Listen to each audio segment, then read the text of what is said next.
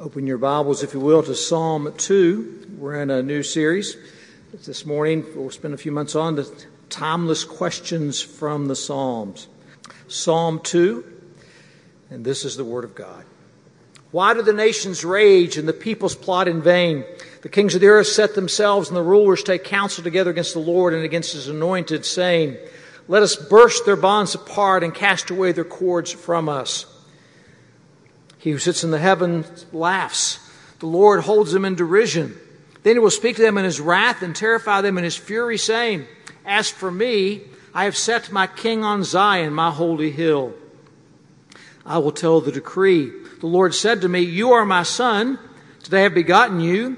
Ask of me, and I will make the nations your inheritance and the ends of the earth your possession. You shall break them with a rod of iron and dash them in pieces like a potter's vessel.' Now therefore, O kings, be wise, be warned, O rulers of the earth. Serve the Lord with fear and rejoice with trembling. Kiss the Son, lest He be angry, and you perish in the way, for His wrath is quickly kindled. Blessed are all who take refuge in Him." Let's pray.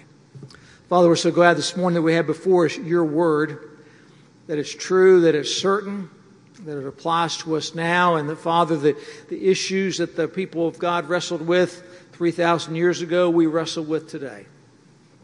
So, Father, give us understanding, we pray, by your Spirit, Father, to see what the answer is to the question that's posed to us here. And this we ask in Jesus' name. Amen. They are the cries from the heart. They are the questions from the heart. Some of those are questions that keep us up at night. Others are part of our natural curiosity about God and His world. Questions like, "How long, O Lord, will you forget us forever?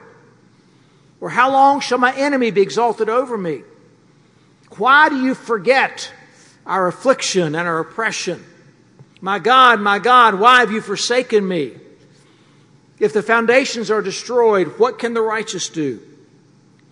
What's man that you're mindful of him? Who's the King of glory?" Those are just a few of the questions in the Psalms, and we'll look at some of these in the coming weeks. As questions from the heart, as questions that we ask during the long, dark night of the soul. They're not always questions that have a neat, succinct, and tidy answer. But they are questions the psalmist asked, and questions that we still ask. They're the timeless questions. We ask the questions about the unfolding tragedy in Afghanistan, the desperation of Afghan women who would throw their children over a fence, the despair of 13 American soldiers dying this week, 11 men, 2 women. The first timeless question in the Psalms comes in Psalm 2. It's this psalm that provides a framework for us of how to understand really the whole flow of human history. The historical setting is probably soon after David consolidates his rule over Israel. He moves the capital from Hebron to Jerusalem. The Ammonites and the Assyrians immediately begin to conspire against him, fight against him. And what happens to King David is a type, it's an illustration of something bigger. And that is opposition to King Jesus, a struggle that typifies humanity's rebellion against God. The question, why do the nations rage and the peoples plot in vain? Why do they begin their raging in the book of Genesis and their plotting and continue it till the book of Revelation and King Jesus comes again? How do we view the unfolding events, the tragic events in Afghanistan? We need to answer this timeless question. So let's go to the text. First, the nations rage because they have rebel hearts. Verse 2, the kings of the earth set themselves, and the rulers take counsel together against the Lord and against His anointed, saying, "Let us burst their bonds apart and cast away their cords from us." So the rebels are against God. They're against His anointed. That is, they're against Messiah, Christ. The bond they feel, the cords they want to cut away, are really the law of God that's written on every human heart. Human beings rebel against the authority of God. The first rebels were the very first king and queen, King Adam and Queen Eve. In eating the fruit that God told them not to eat, they try to throw off God's cords of restraint, and they seek to be equal with God. Then their son, Cain, takes the lead in plotting against God in Genesis 4. Cain offers a subpar sacrifice from a rebellious heart, and God rejects it. And then God sentences Cain to wander through the earth, to be restless, after Cain murders his brother Abel. But what Cain does is defy God. Cain builds a city, and he names the city for his son. He deliberately opposes and violates God's sentence for him. And ever since, people have been building cities to make a name for themselves, to show themselves to be significant, important, and equal with God. Rebels against God. Rebels against making much of God's name. See, that's what happened at the Tower of Babel. God's command to humanity in Genesis 1 was to multiply and to fill the earth. And we hear the defiance in the people at Babel who refuse to spread out. Instead are intent on staying together. Genesis 11:4 tells us they make much of themselves in rebellion against God. Come, let us build ourselves a city and a tower with its top in the heavens. And let us make a name for ourselves, lest we be dispersed over the face of the whole earth. So let's understand, our task as people is to make much of the name of God, not our name. Our task as people is to serve God and not ourselves. Our task is to fill the earth, not stay all in one spot. So you remember what happens. God comes down and confuses their speech. He forces the people to abandon their tower, and they spread around the world. They continue the quest to build cities. A city like Babel, which becomes Babylon. It's what the Taliban seek to do in Afghanistan. Their own version of the Tower of Babel, their own Tower of Fame, their own stairway to heaven. It's from just such a city, that God calls Abraham from the worship of the moon god to the worship of the living God. Now, why might Abraham want to stay in the city of Ur? It's one of the world's great cities. I mean, he's 75 years old. It's all he's ever known. It's a large, modern city. He's successful. His extended family is there. So why go? Well, God's call and God's promises. And what he does is he acknowledges God's authority. So Abraham leaves and he goes and he lives in a tent. He goes, the book of Hebrews tells us, looking for a city, but he's anticipating a different kind of city. A city that's not made with human hands. Rather, the city of God. His dead, stone-hard rebel heart is transformed by the grace of God into a living heart of flesh that loves God and seeks to obey God. The second reason the nations rage is because they have their own agenda, and it is not God's agenda. There is a dual agenda in the Scripture. You have the city of man, and you have the city of God. In the Old Testament, Babylon emerges as the best example of the city of man. Ancient Babylon, complete with its hanging gardens, which were one of the 7 wonders of the ancient world, is a magnificent city. It's a powerful city, a beautiful city, a conquering city that has no fear and seemingly no equal. But then suddenly, in a single night, Babylon is a city that's taken down. As Jeremiah 51 predicted, Babylon shall become a heap of ruins, the haunt of jackals, a horror and a hissing, without inhabitant. The seemingly invincible city that humiliated other cities is conquered in a single night. Babylon, for all its power and wealth and pompous pride, does not make it out of the Old Testament. God's judgment comes down on Babylon, and it comes down hard. So now here's the thing. All of history is caught up in the nations rebelling against God.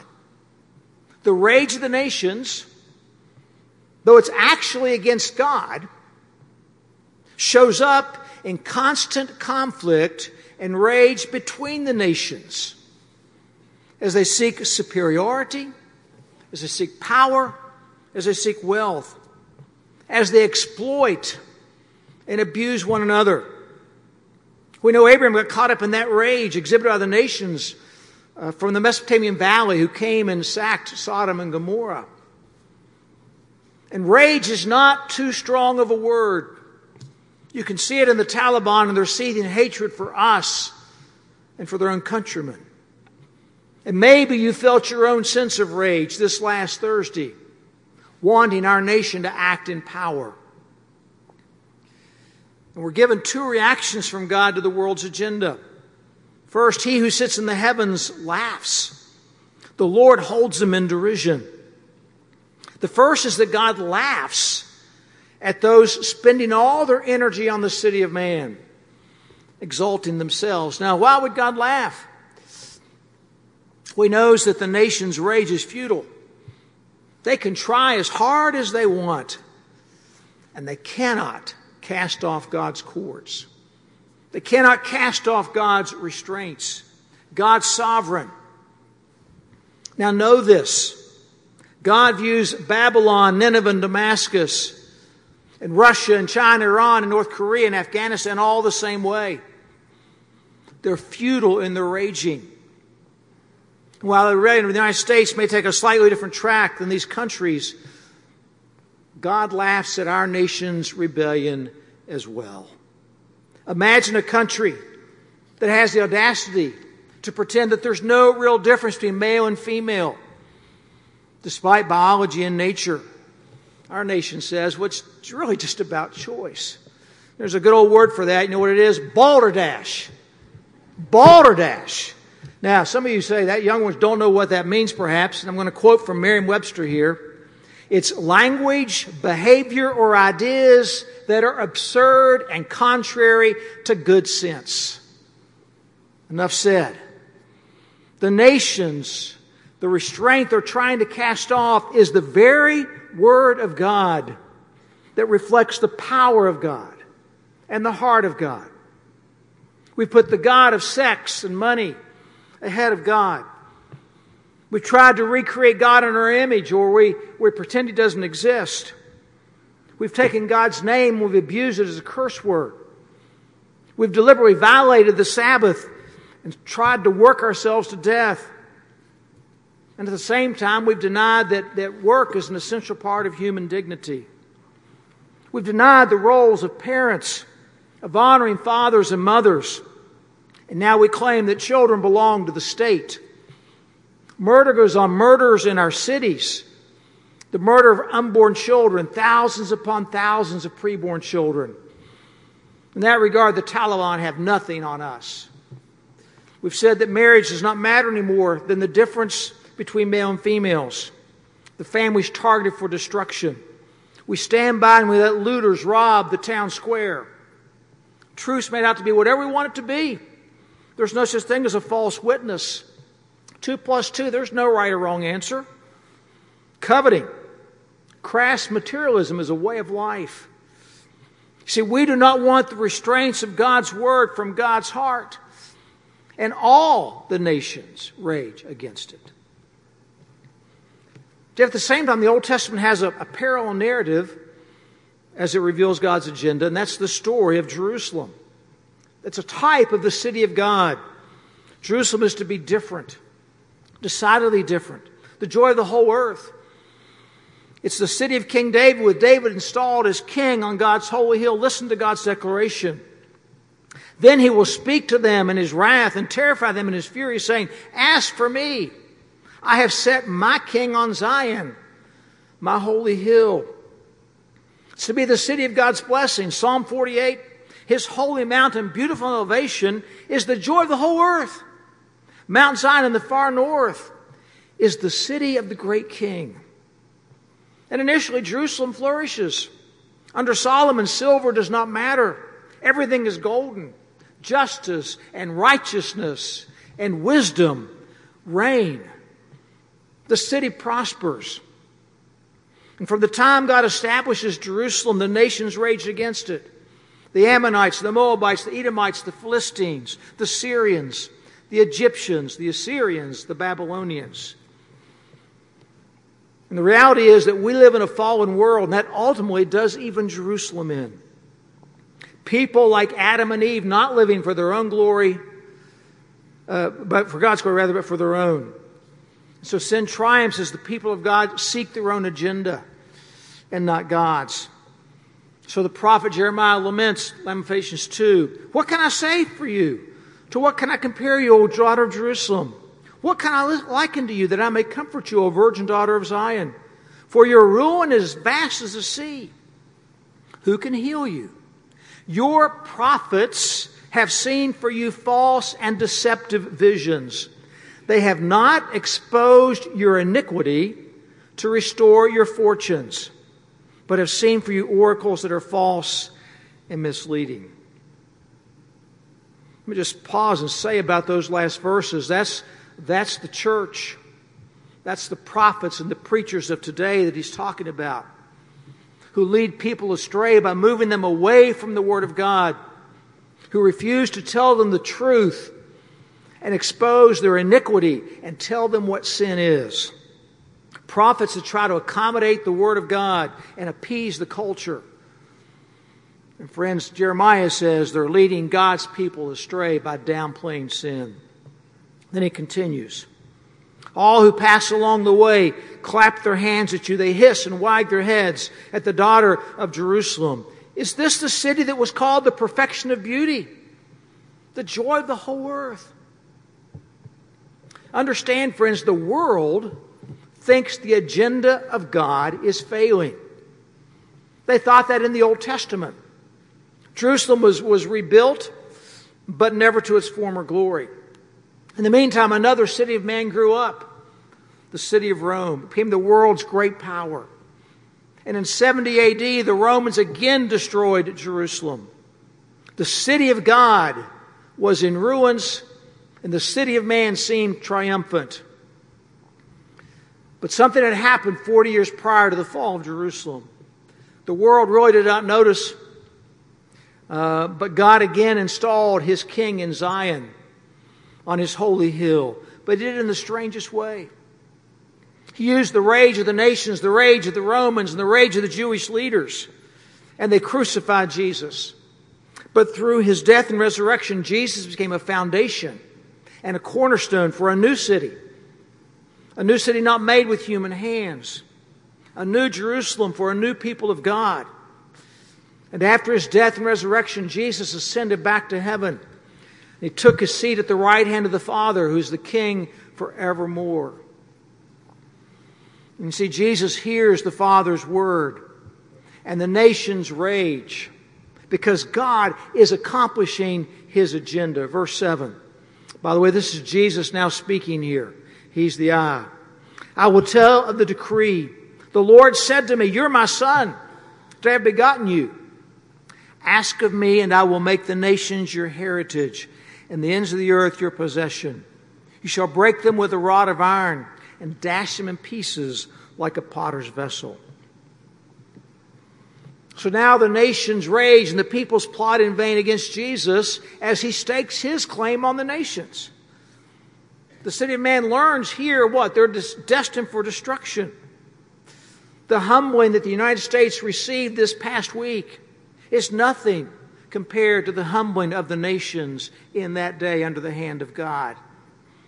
Rome itself, the greatest city of the first century, that Peter and John symbolically refers in the New Testament as Babylon, was slated for defeat. And friends, today the world is filled with great cities, and they have their fist raised against the sky. Shanghai, Tokyo, Jakarta, Manila, Sydney, Bangkok, Delhi, Kinshasa, Cairo, Sao Paulo, Mexico City, Buenos Aires, Bogota, Istanbul, Moscow, London, Paris, New York. Much time and much effort and much capital has been invested in those cities over the last century and the last millennium in some cases.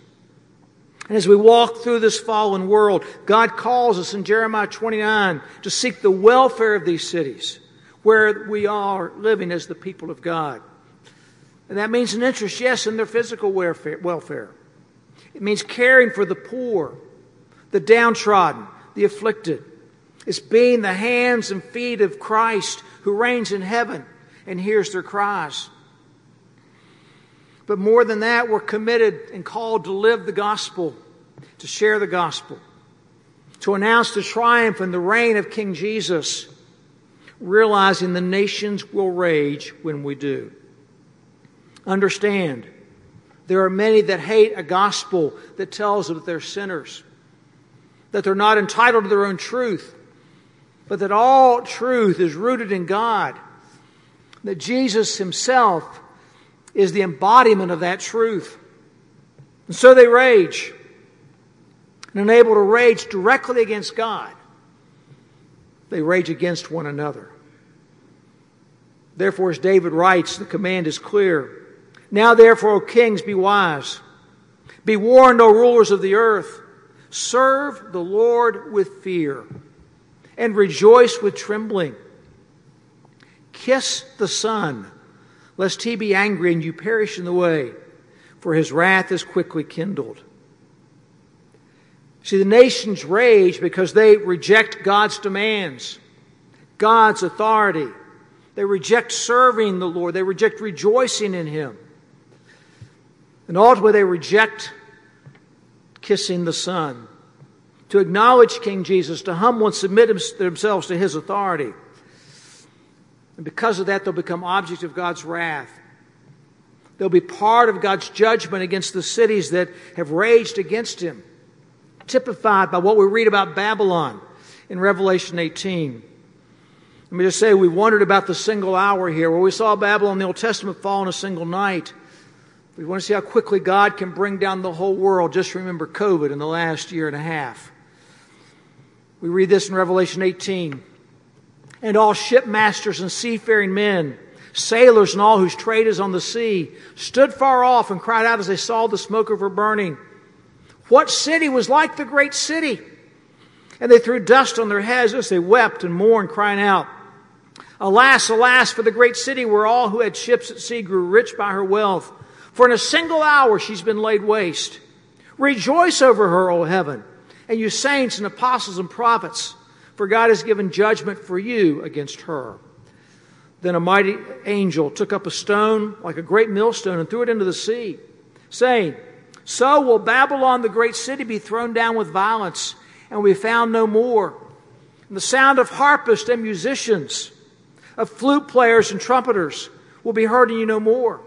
And a craftsman of any craft will be found in you no more. And the sound of the mill will be heard in you no more. And the light of a lamp will shine in you no more. And the voice of bridegroom and bride will be heard in you no more. For your merchants were the great ones of the earth, and all nations were deceived by your sorcery. And in her was found the blood of prophets and of saints and of all who have been slain on earth. You know, watching the fall of Afghanistan is devastating. Our hearts break over the plight of the Afghan people in the hands of the Taliban. Similarly, the world's heart will break at the fall of Babylon, representing the fall of the city of man. No more music, no more art, no more commerce, no more manufacturing, no more family life. And friends, finally, the nations rage because of how the story ends. And you see, it ends with hope for the people of God. You know, we look at the destruction of the city of man, we inevitably ask, what about the Christians? We pray for the church in Afghanistan, in China, in Iran. What about their safety? Revelation 6 contains a sobering answer. I saw under the altar the souls of those who have been slain for the word of God and for the witness they'd borne. And they cried out with a loud voice, O sovereign Lord, holy and true, how long before you will judge and avenge our blood on those who dwell on the earth? And they were each given a white robe and told to rest a little longer until the number of their fellow servants and their brothers should be complete, who were to be killed as they themselves were. Friends, I can tell you sadly, until Jesus comes again, His people will face the possibility of martyrdom. What we look forward to is yet to be, but it's our certain hope. And then Revelation 6 goes on to describe the astonishing ending. I looked, and behold, there was a great earthquake, and the sun became black as sackcloth. The full moon became like blood. And the stars of the sky fell to the earth as the fig tree sheds its winter fruit when shaken by a gale. The sky vanished like a scroll that's being rolled up, and every mountain and island was removed from its place. Then the kings of the earth and the great ones and the generals and the rich and the powerful and everyone, slave and free, hid themselves in the caves and among the rocks of the mountains, calling to the mountains and rocks, fall on us and hide us from the face of Him who's seated on the throne and from the wrath of the Lamb. For the great day of their wrath has come. And who can stand? Well, no one can stand on their own. But this is where the hope for the people of God comes in. Notice how Psalm 2 ends. Blessed are all who take refuge in Him. Friends, when we're believers in Jesus Christ, you see, this is not the end of the story. Our story of hope is just beginning. Like Abraham and Sarah, we're looking for a city where we belong. But such a city is not going to be found on this earth yet. Rather, we have a better hope, a certain hope, and that is the glory of Jesus Christ. Go back to Revelation, this time to chapter 21. Then I saw a new heaven and a new earth, for the first heaven and the first earth had passed away, and the sea, the chaos, was no more. And I saw the holy city, New Jerusalem, coming down out of heaven from God, prepared as a bride adorned for her husband. And I heard a loud voice from the throne saying, Behold, the dwelling place of God is with man. He will dwell with them, and they will be His people. And God Himself will be with them as their God. And He will wipe away every tear from their eyes, and death shall be no more. Neither shall there be mourning, nor crying, nor pain any more, for the former things have passed away. And He who was seated on the throne said, Behold, I'm making all things new. It's done. I'm the Alpha and the Omega, the beginning and the end. To the thirsty, I will give from the spring of the water of life without payment. The one who conquers will have this heritage. I will be his God, and he will be my son. See, the rage of the nations ends, and we will be forever with the Lord. So what about us? First, let me tell you, there's much about the rage of the nations that disturbs us, that frightens us, that saddens us, that angers us. A rage that will continue to manifest itself until Jesus comes again. So it should challenge us to pray for the gospel of grace in our own lives, to make us holy, to pray for the gospel of grace to reach the next generation, to reach our neighbors, to reach the nations, our world. We've got to pray for God to raise up gospel laborers who will go out with the gospel message. Not a social gospel, but the gospel based on Jesus' death and resurrection. See, when Jesus asked the Father for the nations, He then sends us out to go and make disciples of those nations. We go forward into a lost world with the great invitation of Jesus Himself. Let the one who's thirsty come and drink. Let the one who desires take from the water of life without price. The city of man will entertain and amuse for a while. But in the end, it faces destruction. And it cries out to the mountains, fall on us and hide us from the face of Him who's seated on the throne and from the wrath of the Lamb. But for us, the city of God is our refuge. And that will satisfy us. And it will last forever. Which city is yours? Let's pray.